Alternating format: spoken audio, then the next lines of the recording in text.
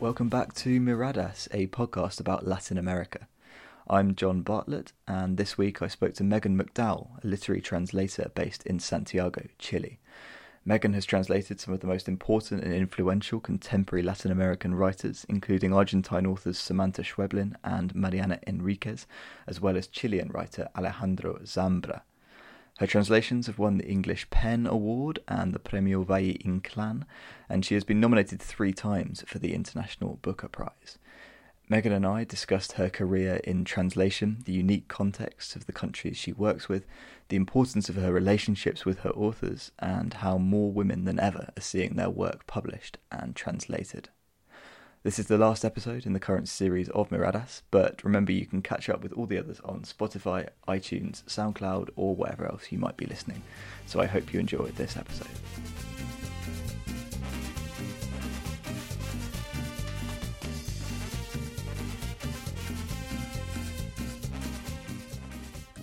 Hi Megan, it's great to have you on the podcast. How are you doing?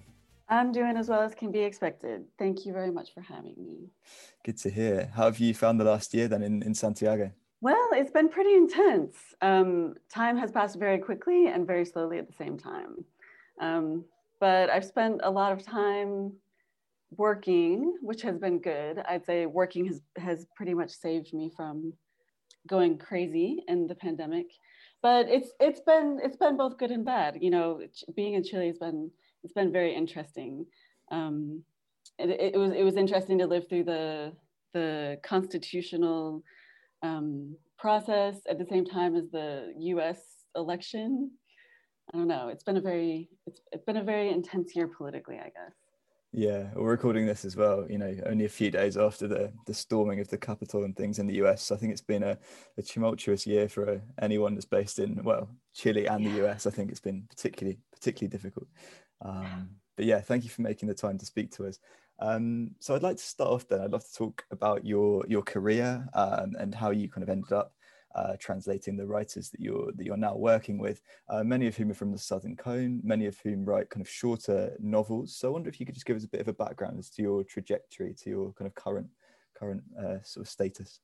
Yeah, and ended up is a good verb to use there because you know, there's not really a clear path to becoming a literary translator, and it tends to be something that you kind of stumble into. Even in my case, where I was very interested in literary translation from the start, first as a reader, and then I originally kind of wanted to work as an editor and focus on translation, because I was really interested in bringing the literature of other cultures into English. The thing I did that was a little weird is that I was very interested in translation before I knew another language. So I started learning Spanish kind of late in life. And, you know, looking backward, I can kind of impose a sense onto what I was doing. But at the time, I didn't really know what I was doing. You know, I studied English literature in school. I had a couple of internships at publishers, and I got it into my head that I needed to learn Spanish in order to work as an editor of translation. Like I wanted to be able to read in another language. So I moved to Chile, not for any real reason, but because I was really interested in Argentine literature. I loved Cortázar. And, you know, I originally thought I would move to Argentina, but I had a really good friend who had lived in Valparaiso, and he, you know, talked it up a lot. And we had these plans to move to Valparaiso and open up a cultural center and buy an old hotel in the port and turn it into a cultural center. It just kind of turned it into my dream to move to Chile. So I did that, and I spent 3 years, you know, learning Spanish. I worked as a translator at a British shipping company for a while. And then I decided to move back to the States and do a master's degree where I focused on literary translation. But even then, I wasn't sure that I could be a translator. I still had it in my head that I was going to focus on work in publishing. Mm-hmm. So that was when, but I was very lucky. You know, living in Chile opened up a whole new world to me. And when it came time to choose a writer, I came to Chile and I talked to a lot of people. I've talked to editors and readers and booksellers, and I asked them, who are the interesting writers today, you know, younger writers. And I heard a lot of names, but they all coincided in Alejandro Zambra. So I started translating him for a workshop in grad school. And I was very lucky because my first book translation that I just started working on in a class ended up being published with Open Letter Press. And you know, from then on, I worked with Zambra from then on, and my focus on Chile, you know, I had this kind of intimate knowledge of Chilean Spanish, and so people started asking me to translate other Chilean writers, and then that kind of opened up to Argentine writers, and so I just ended up specializing in the Southern Cone. You know, it wasn't necessarily something that I intended to do, but I'm really glad I did, and it has worked out very well. Yeah, that's really interesting. So you're obviously, you know, you say that it's kind of opened up a whole new world to you when you moved to Chile. And obviously Chilean Spanish, as I know, and as you very well know, is one of the most difficult kind of almost sort of dialects, isn't it? You travel around the country and you hear all these new words that if you've learnt Spanish elsewhere, to me it was a complete shock kind of getting there and thinking that I spoke reasonable Spanish and suddenly not being able to understand or really communicate with anyone particularly very well. Oh yeah.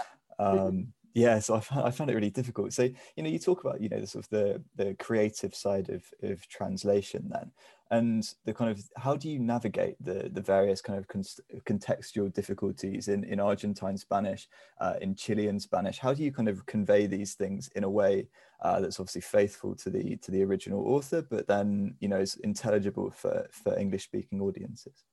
Yeah. Well, I mean, there is no one answer to that. You know, you have to go, you kind of have to, you just have to respond to what the text is asking for and find solutions according to each issue, problem. I learned Spanish here in Chile, but I'm still learning it. You know, you're never done. But the Spanish that I have in my head is Chilean. And when you translate a Chilean book, novel, story, it is almost inevitably really tied up with Chilean culture.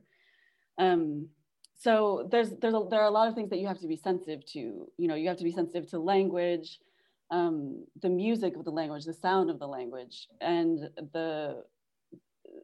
also what kind of beats beneath it, which are very tied with culture. And the more that I live here and the more intimate I become with Chile's history and its context, the better I am at doing that. And the more free I feel to get quote unquote creative. Because then I understand what a text really needs. Also, it's very helpful that I work closely with my writers. You know, they're alive. So I can ask them things.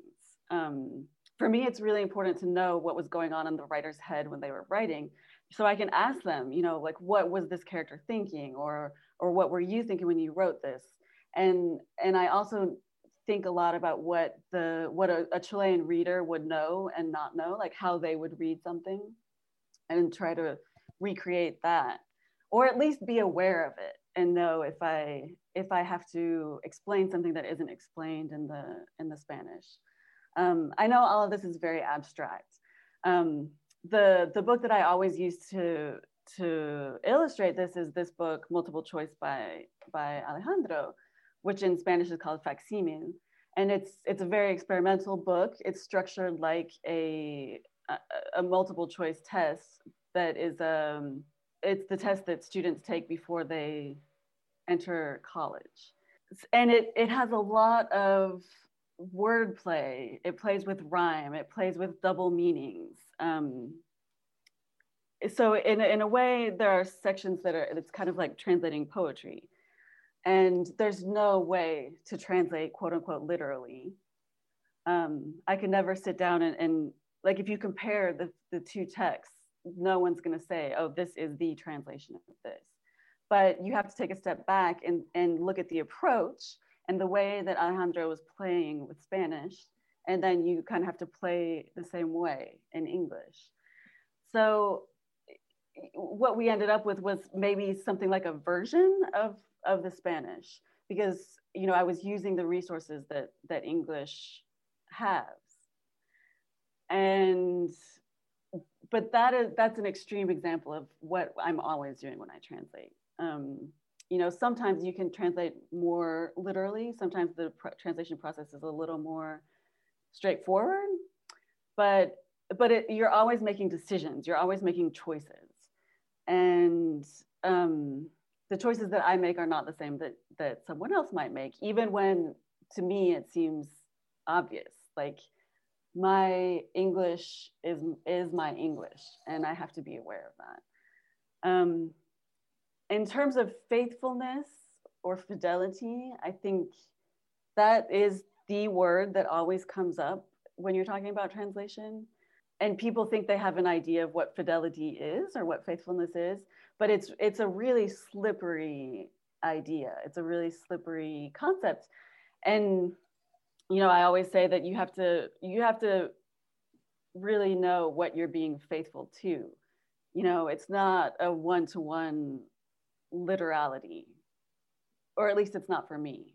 There are people who have had that approach, but you're being faithful to the spirit of the text, which sounds a little maybe silly, but you have to be very sensitive and understand what the text wants to do. And then you have to do that in English. And sometimes in order to do that, you have to move a little further away from the original. Does that make sense? Yeah, definitely. And just to kind of contrast that with what you were saying about how, as you get more experienced and the more you translate, you feel that you can be a bit more adventurous, you can be a bit more creative with your translations. How do you then kind of contrast that approach with this kind of, sort of almost sort of fundamentalist sort of, kind of faith or fidelity to the original text, particularly in terms of, kind of settings that perhaps, obviously living in Santiago, a lot of the places that Zambra, for example, writes about, and all of your other Chilean writers, to what extent are you kind of taking the words in Spanish and then putting them into your own experiences? I think that it's almost very difficult to separate the author from the translator, isn't it? And I know there's no kind of golden answer to that, but I think it's an interesting kind of concept to drill down into. Yeah, I returned again to this idea that I work. I tend to have relationships with the writers that I work with, and that to me is very important. Right now, I'm working on the single writer I've ever translated who is dead and who I can't talk to, and that is different psychologically, because normally when you translate, you kind of have to inhabit spaces, places, maybe characters. But in this sense, I'm also having to really inhabit the writer, which you always do have to do, but you only have the text to go to in this case. And I don't think that I'm finding myself being less creative, but I do feel that responsibility more intensely. So that's one thing. And in terms of place, that is possibly the most difficult thing to translate, because when a Chilean reader sits down and reads Ways of Going Home or Poeta Chileno, they're reading it within a Chilean context, and there are certain things that they take for granted, that they understand in a way that an English reader doesn't. To me, as a reader, that's one of the big things that is so interesting about reading and translation, is that sense of foreignness, that sense of getting inside a place or a perspective or a consciousness, a subjectivity, I guess, that is new to me. But that's the thing that you have to navigate as a translator. You have to make that legible to an English reader, and you have to think about. I mean, even though I live in Chile, there are things that I still don't take for granted, that I don't necessarily know all of the implications and subtleties. And I think there's a line, and I think it's Ways of Going Home, where Alejandro says something about, you would have to sit down and think about the difference between an Argentine villa and a Chilean villa, because they're totally different things. And I didn't, when I read that line, I didn't know the difference. I didn't, in Argentina, villa is like a slum. It's like a shanty town. It's another word that when it comes up when I'm translating an Argentine text, I always struggle with how to translate it, because the words in English are so weighted. Mm-hmm. You say slum and that means something. And the same thing right now, I'm working with my student. I have a student who's really good, and he's working on this book by a Chilean Mapuche writer, Daniela Catrilleo Pinien. And she talks a lot, like a lot of her, she writes about the Mapuche diaspora, I guess, in Santiago, and they live kind of in these peripheral spaces. And she talks a lot about poblaciones de blocks, which is an English word, but it means something very specific in Spanish and Chile, in this context of the Mapuche settlements in Santiago. And so we have struggled so much about what's the word for that in English, because you're negotiating all these kind of peripheries, and how do you convey that to an English speaking reader? It's really not easy. Yeah. The best thing I can think of at this point is to put a footnote, which I have never done in any of my translations. But I think we're going to come up with something better. Yeah, that's really interesting. I mean, kind of translation in and of itself is quite a curious profession, in that the translator, and obviously you're the one that can kind of maybe put this into words slightly better, but the translator is kind of inherently quite peripheral, I think, in the eventual text, and I think from the outside it looks like quite a sort of almost quite a selfless profession, though, when you talk about where the kind of the creativity and the original kind of idea, perhaps, or the germ of an idea lies. So how do you see the kind of the visibility of a translator in the text that they produce? How does it feel to then see your work kind of going out there? I know that it's something that, like the prize, like if a book is nominated for an international prize, and the translator and the author will usually share the prize money, for example. So I mean, it is, there's a certain amount of equality there, but it's interesting to kind of talk about how you how you perceive your role in bringing their work to a wider audience, and kind of the role of the author themselves in that in that same way. Well, that's a big question. I feel like I could talk the rest of the podcast about that question. I'm going to try and respond without falling into a therapy session. The visibility of the translator is a big subject, and in terms of English translation, there are a lot of people who have been working for a couple generations now to bring more visibility to the work of a translator.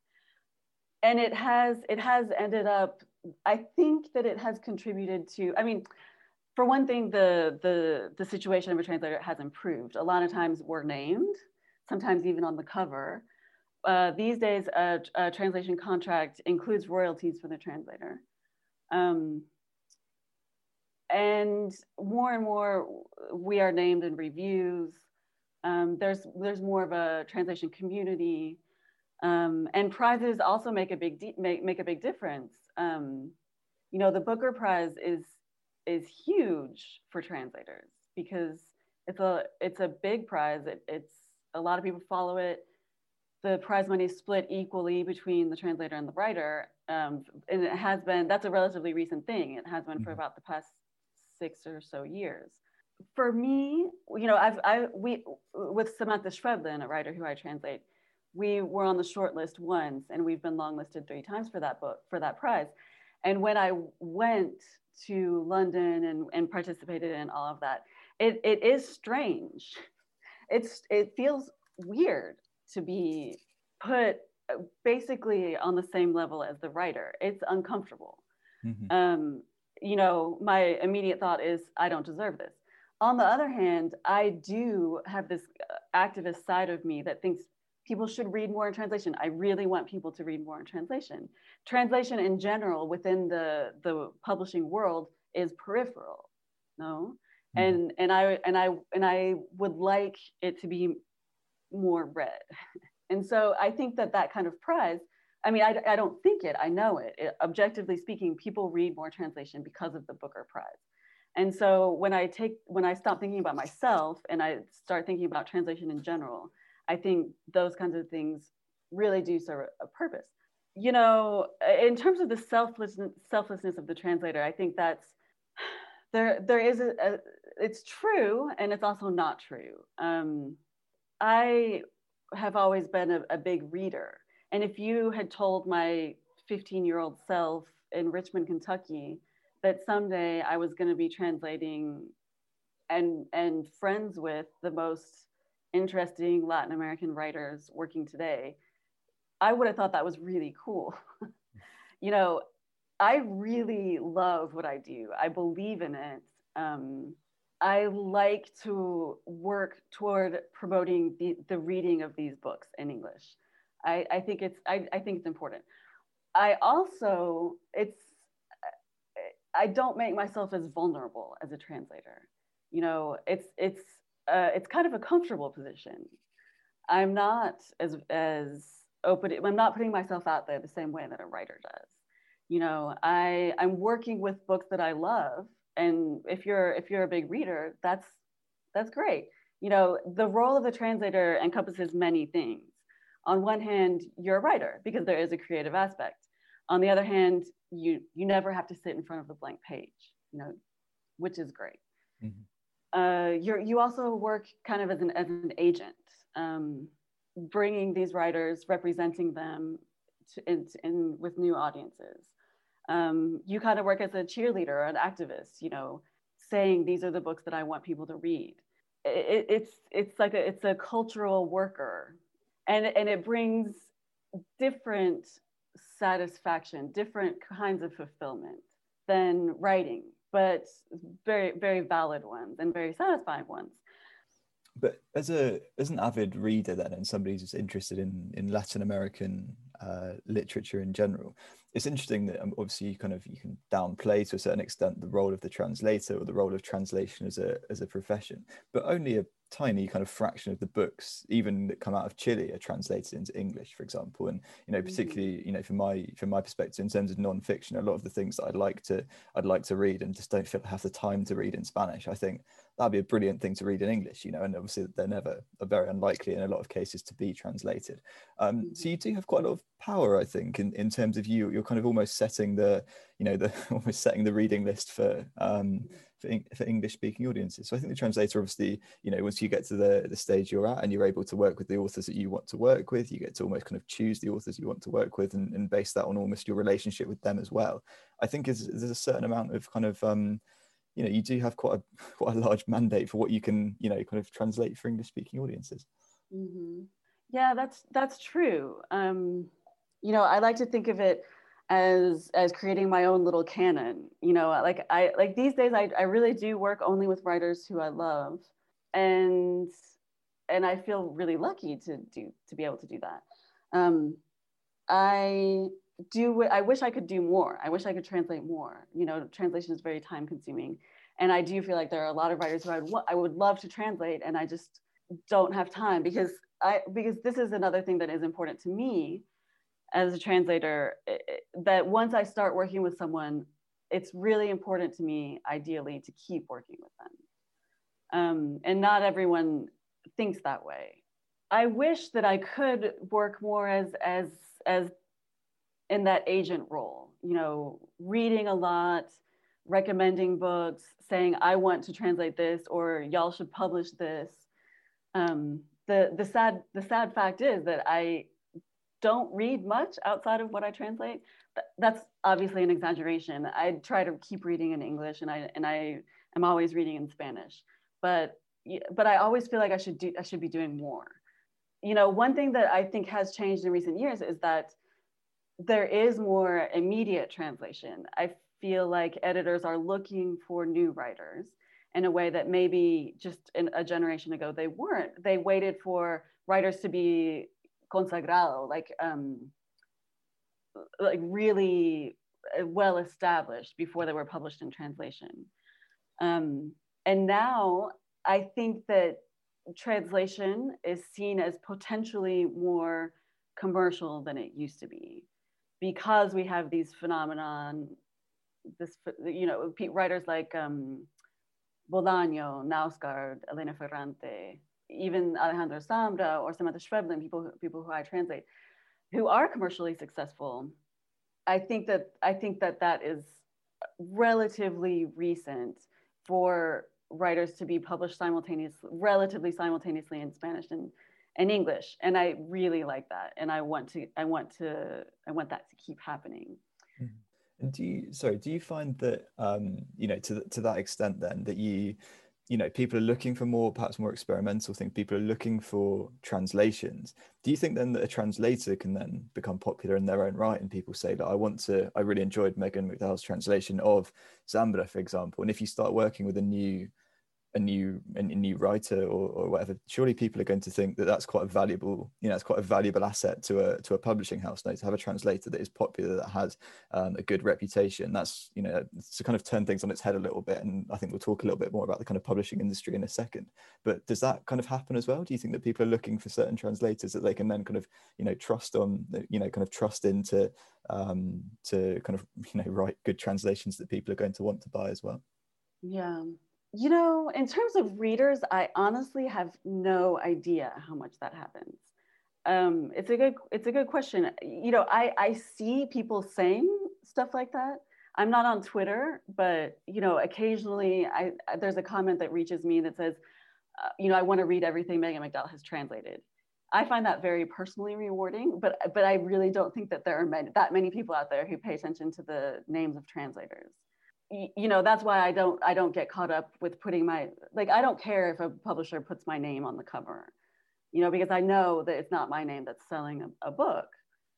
And I have noticed that it tends to be independent publishers, smaller presses that do put my name on the cover, because maybe it will make a difference if you're introducing a new writer. But no Alejandro Zambra book is going to have my name on the cover. Maybe if it's an unknown writer, my name can make a small difference. But in terms of publishers, yeah, I think I have a good relationship with the publishers that I've worked with, and they obviously pay more attention to that. And writers too. I get contacted by a lot of writers who see me, probably largely wrongly, as an entree into the English-speaking world. They think if I can be translated by Megan McDowell, then I'm going to be published in the New Yorker. Obviously, that's not true, but maybe there are people who look at it from the outside and they think that that's true. Mm-hmm. Yeah, that's really interesting, because I think that kind of gets to the heart of what we were talking about before, in terms of firstly the selflessness of the translator, but also the kind of the visibility as well, which is obviously a sort of perennial debate, I think, in translation. But then if we talk a little bit as well about the kind of the publishing industry, as you have done a bit so far.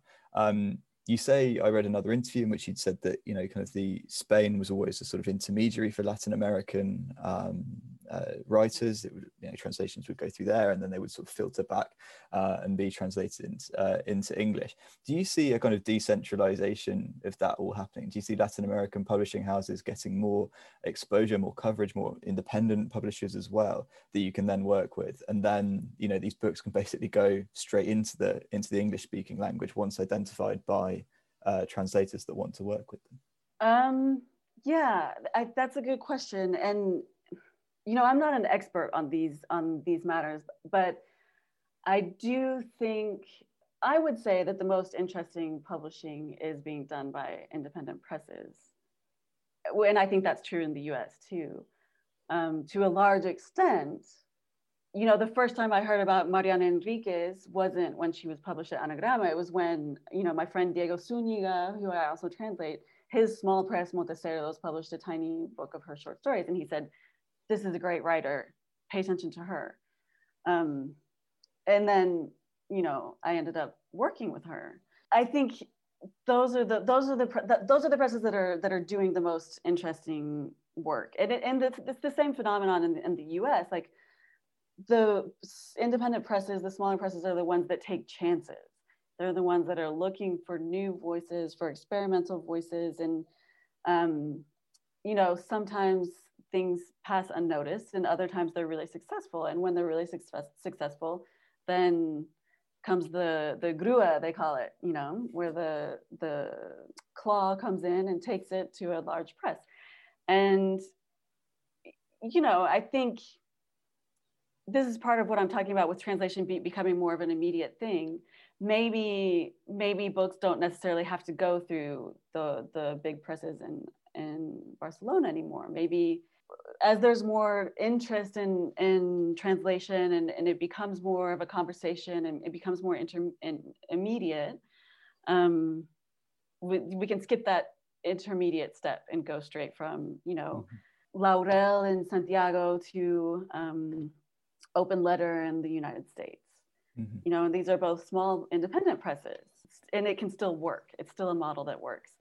I talk about my writers in the books that I translate being commercial, and I do publish, like Alejandro, Samantha, Mariana, they publish with some larger presses, but this is all relative, of course. They're never going to be bestsellers. When I say commercial, I mean commercially viable. And there are a lot of ways to make something commercially viable. And I'm basically contrasting that this idea of commercially viable, not with bestsellers, but with, academic publishing, which I think translation used to be more tied to academia, maybe people who had a specific, maybe more academic interest in Latin American literature. But now it's becoming more commercially viable, which is not a very punk rock thing to say, but it is something that I'm happy about, because I think it means more people will be reading in translation, and I think that's always a good thing. Absolutely, yeah. And if we're talking about kind of changes in the industry as well, one of the things that obviously we can't, it's sort of ever present at the moment, and rightly so, is that there are more and more female authors who are getting their works translated as well. More and more who are getting their books published. Obviously in Chile, that was one of the big things over the last couple of years, going back to 2018, and obviously a long time before, and it's been ever present since, was this kind of feminist takeover movement across Chilean universities. It's been replicated in different forms, and its own kind of genesis as well in other countries across Latin America. And one of the demands there was kind of more female authors on reading lists, and again, that's perhaps academic literature. But that was a really interesting time where people were kind of really coming to terms with the fact that this was a sort of structural issue rather than something that was perhaps done by design. How do you see these? You translated a lot of prominent contemporary female authors as well. Do you see this this change kind of happening? Is it happening quickly enough? Are you seeing more female authors getting a chance to have their works kind of taken to a larger audience? Mm-hmm. Yeah, I mean, that's also a very big topic. I definitely think things are changing. I think it's about damn time they did. Literature has always been very male dominated, and I think the idea of a writer, of an artist, of a creator, of a genius has always been male. Traditionally, people, whether that's readers, editors, writers themselves, have not been very open to reading about female subjectivities. There's this idea of chick lit or women's literature that was read by women but not by men. And I think that today what's happening in the publishing world and the editorial world is mirroring what's happening in the culture at large, which is a real change in awareness and perspective and consciousness that wants to, or not even wants to, that just organically and is more inclusive. And that includes female subjectivities is the only way I can think of to say it. I think editors are definitely looking for female writers. I don't even think it. People have said to me, Megan, bring us female writers. And it's amazing because once you start looking for them, there are such great female writers. There's a wealth of them. And I think it's dangerous to ghettoize.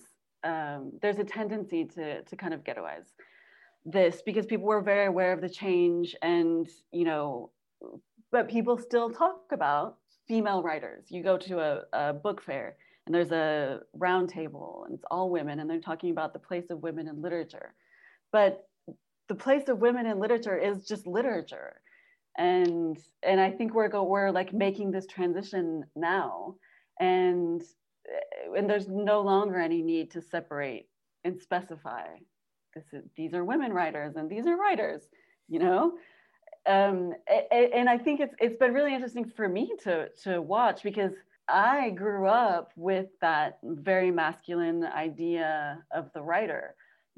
I didn't seek out. I've always considered myself a feminist, but I didn't seek out female writers. And now I think of myself as a younger reader, and I'm astonished by that. My favorite writers were Cortázar. I really loved Hemingway and Faulkner. I don't know, like these really macho masculine writers. And I think it's great that in future generations, like in the current generation and in future ones, there are going to be more great female writers that are on the tip of our tongues. Because in the past, you want to talk about the great writers, and the ones who come to mind are men. And I really want that to change. And I think it is changing, but it's just the beginning of a change.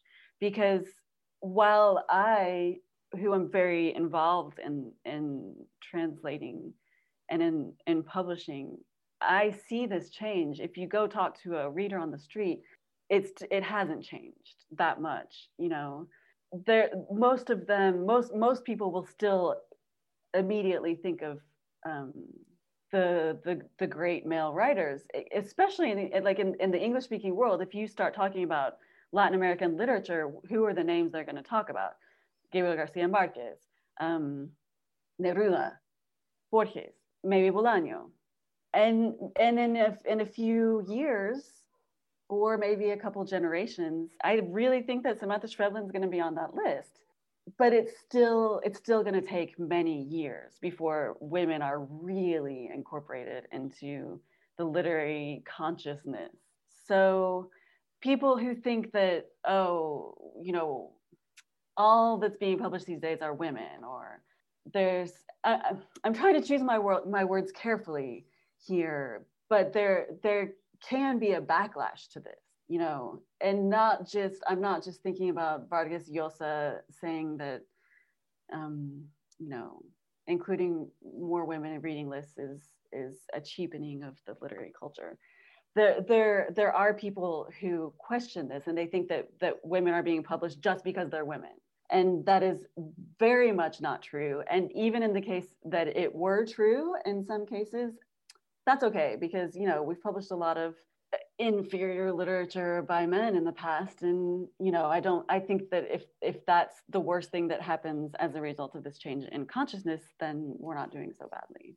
That's really interesting that you say that kind of women aren't being published because they're women, but they weren't being published before because they were women. So this is something that's do you then see yourself as a translator? I know you tend to work with contemporary writers, but do you see an opportunity there to go back and say that there were women haven't just started writing, women were writing brilliantly, they weren't being published, now they can be translated? Is there an opportunity to go back and take some of these writers and say, kind of look what's going on, this isn't a new generation of women, this is a generation that are getting published? Absolutely, yes, absolutely. I think that's a project that is that should be pursued. I think there's a whole wealth of books by female writers that probably were overlooked in their own cultures, in their own languages and countries, and that definitely were never translated. It's true that I tend to work with contemporary writers, and that is something that interests me, but I definitely think that someone, possibly me, should go back and really spend some time trying to rediscover those writers who have been overlooked. And there are examples of people who are doing that. Ebe Huart, who is an Argentine writer who had a long trajectory and is kind of being rediscovered now in Spanish. She just died a couple years ago, I think. Mm-hmm. And now she's been published in English for the first time with Archipelago, translated by Maureen Shaughnessy. And that's an example of something that should and hopefully will happen on a much larger scale. I mean, there are infinite female writers who haven't gotten their dues, and there's a lot of work to be done there for sure. Mm-hmm. Yeah, that's fascinating. I think that's something that really can be taken up. And then to sort of round out the conversation, then you said you're working at the moment on Poeta Chileno, which is a longer book by Alejandro Zambra. What other projects are you working on at the moment? Well, so I have two kind of longer novels by two writers who I have worked with on several books. This Poeta Chileno by Alejandro Zambra, which is just a wonderful book. It's hilarious, it's beautiful, it's unique, and I just have loved working on it. And then there's another long novel by Mariana Enriquez, but called, in English, I think it will be called Our Share of Night, Nuestra Parte de la Noche, which is another book that I absolutely love. That plays, I have a lot of interest in kind of the horror genre and the kind of supernatural strain that runs through Latin American literature, and Mariana is just a master of this. And this is also a really long novel, a masterpiece. It won the Premio Herralde last year. And so these are two very different worlds that I've been submerged in, working over the past year. And then I have some shorter projects. I mentioned the one writer who I've worked on who is deceased, who is Juan Amar, who was a Chilean writer who was writing in the early 30s. He's a writer, he's male, but he definitely did not get his due in the time that he was writing. He was a very experimental writer. And the Chilean literary culture didn't know what to do with him at the time. But he's ended up having a lot of influence, and he's kind of a cult writer. He wrote 4 short books, and then when he didn't get not given his dues, he stopped writing or stopped publishing and spent the rest of his life working on a giant 1,000-page tome called Umbral that it's barely been published in Spanish, and definitely not in English. Anyway, long story short, it's now coming out in English, which I'm really excited about. So this is another project that I started working on in my master's program. So it's one of the first things I started with. And then I have kind of continued going back to it over the course of these 10 years, and now it's finally seeing the light of day. So, and then the last thing I'm working on is another book of Samantha Schweblin short stories, which I need to finish very soon. And I don't know if you've read her short stories, but they are beautiful and disquieting. And this is a kind of shorter book of short stories. It's 7. It's called 7 Empty Houses. And I think that is all that I'm working on right now. That's quite a lot, to be fair. So. It's a lot, yeah. And then just quickly then, as a kind of final question, you talked about you're very happy with the relationships you have with the authors that you're writing, that you're translating. But if you were to kind of look back on your body of work at the end of your career, kind of whenever you decide to call it an end, are there any kind of authors at the moment that you're looking at that you'd like to say that that was part of the sort of the Megan McDowell sort of portfolio, or are you still looking for writers that perhaps aren't well known at the moment, haven't even written their books yet? Is that the kind of writer you're looking for? That's a good question. It's a difficult one. The book that I mentioned earlier, Pinyin, is not something that, like, I'm having my student work on it, so it's not going to be within my oeuvre, but it is indicative of what I'm kind of looking for. This is a short book of short stories, but I'm really interested in seeing what she does next. You know, what her novel is like, for example. You know, and she's a younger female writer. She was a poet, and she's now venturing into prose. She's a Mapuche writer, and I think that I will always be on the lookout for something that maybe does come from outside the larger publishing world, something that maybe is going unnoticed, something that is maybe portrays other subjectivities is the only word I can think of, I guess. In this case, Mapuche. And I also gravitate towards experimental writing, things that kind of play with what the idea, what a story can be, like the different forms that a story can take, while still roping in the reader, while still being very readable. So, and then, you know, I am definitely interested in books or stories that deal with cultural themes in interesting ways, non-didactic ways. I am very interested in horror. Like I have very specific interests, I guess. Basically, I guess you're always just looking for things that surprise you. That's what I'm looking for anyway.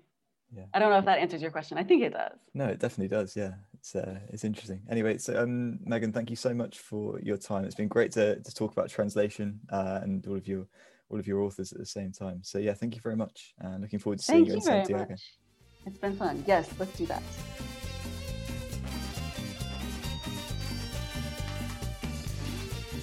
That was literary translator Megan McDowell in conversation with John Bartlett.